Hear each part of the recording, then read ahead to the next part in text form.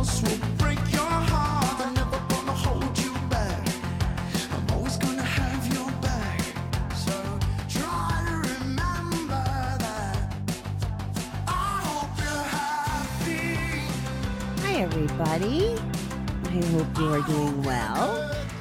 Before I get into today's reading, I'm going to share with you kind of a situation. It's not like a big deal situation, but it's weighing on my mind a little, and I'm going to talk through it, and hopefully once I say it to you, it'll be over. So there's a picnic tomorrow at somebody's house from group, and I really was excited about having the 3-day weekend to worry about my homework and my work.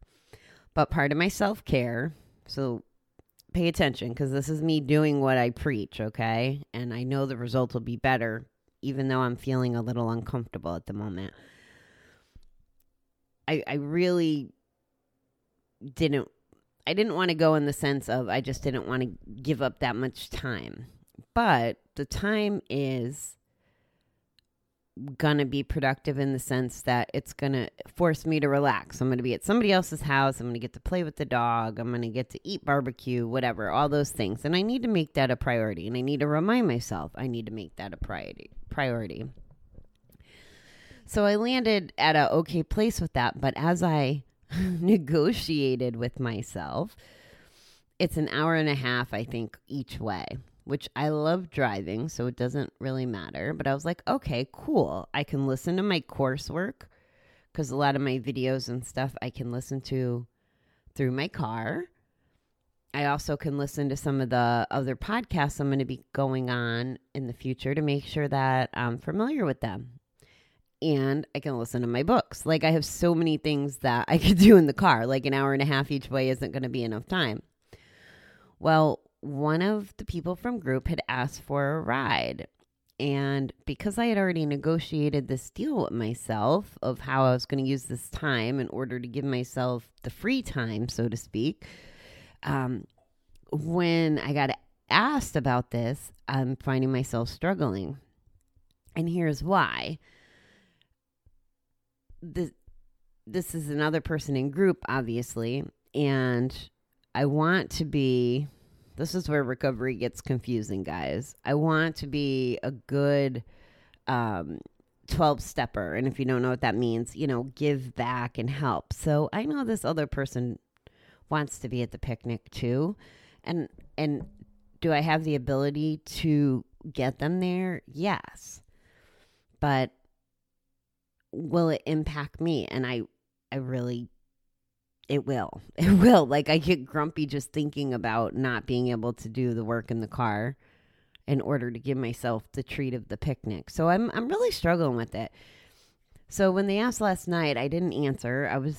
I took the night to think about it and process it. Now, if you came to me with this situation and explained it just the way I did, I would tell you, say no. Like, we have to put ourselves, our recovery, our sanity first. And in this case, it may not sound recovery related that I'm taking care of myself, but if I'm working on my development and trying to maximize my time, which goes into my recovery, which goes into my plan to help hopefully the masses when it comes to gambling addiction versus one person, I had to prioritize and look at it almost like a business decision.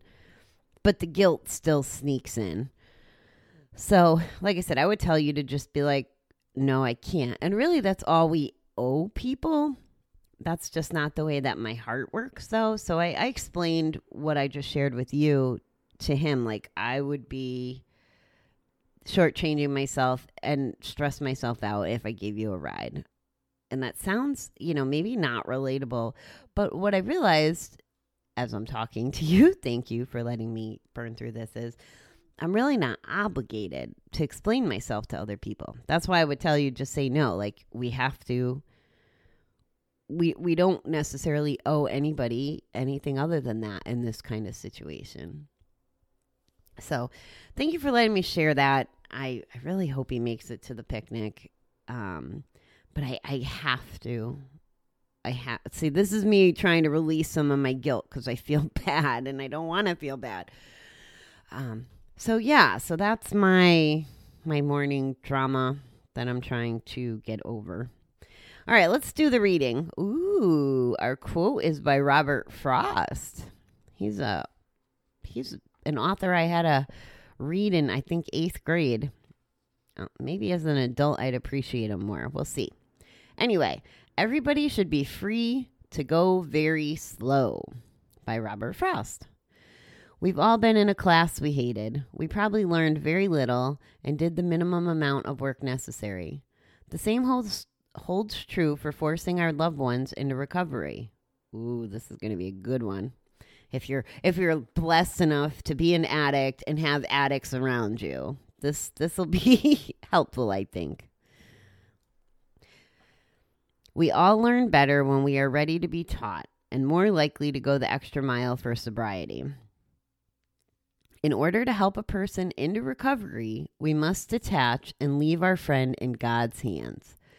We can turn to our higher power as we mourn for our friend. Our higher power will bring us comfort and help us let go. Maybe our friend has reached bottom and it is time to surrender and accept help. If so, the future can look brighter almost immediately. But maybe he or she needs more time. A friend is ready to accept help when he or she surrenders the need to control life.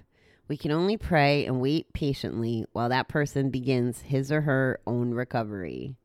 Today, help me let go and let God. Wow, if that slogan wasn't any more applicable. I can relate to this, and I can relate to this not only personally, but professionally. When people in the gambling community, whether I'm working with them directly or not, just in my group, we see them go back out, and we care. We want to, I don't know about you, but I'm a fixer and I'm a controller, and I want to do that. Like, hey, what are you doing? Come on now.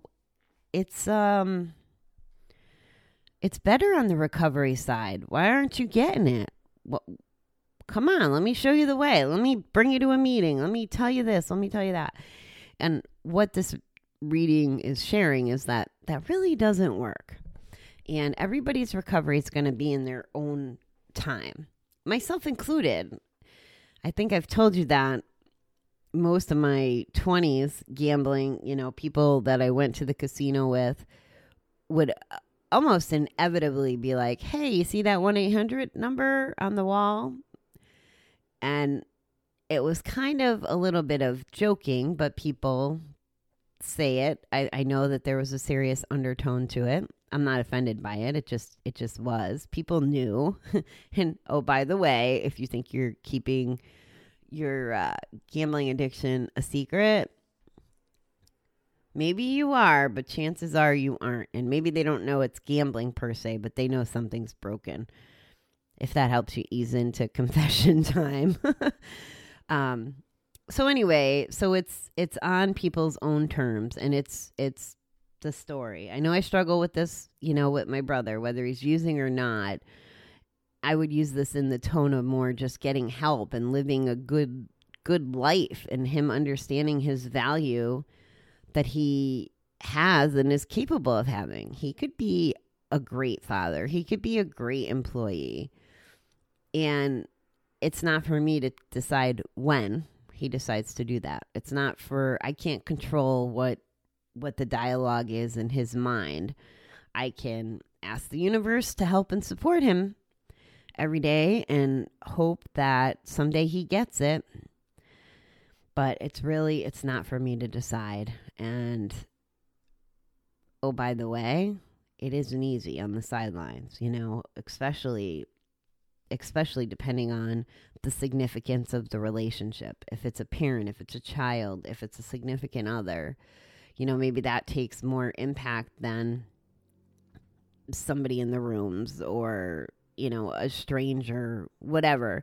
But it's still, when you get to the other side and you realize how life can be so freaking amazing and awesome in recovery, or without a bat or without a drink or without a drug, when you see what that's about, you just want to give it to everybody. And that's not a bad thing that we want everybody to feel those amazing feelings. It's just not up to us. It's up to them, and it's up to their higher power, God, universe, whoever that may be. And it's their journey. And I hate. Did I mention I hate? And I don't hate many things, but I hate that saying, it is what it is. Absolutely makes me cringe, I can feel my body change when I hear that saying. I hate it. I feel like it's a cop-out. And the problem is, it could be true. It really is what it is. We can't control it. I'd like to think of it more. Maybe it's just the verbiage and the way that I've heard it through the years that I have that association with it, that negative connotation and the reaction that I get. But really, ultimately, it's going to be the way it's going to be. There's a plan and everything happens the way it's supposed to. That's how I frame my beliefs now.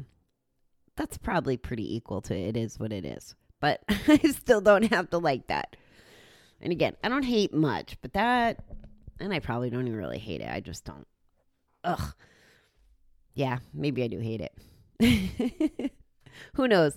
Maybe down the road, I'll be telling you I love that saying as I sit here and evolve and grow with you every day. I doubt it, but I'm being optimistic. All right, my beautiful people. The weekend's getting closer.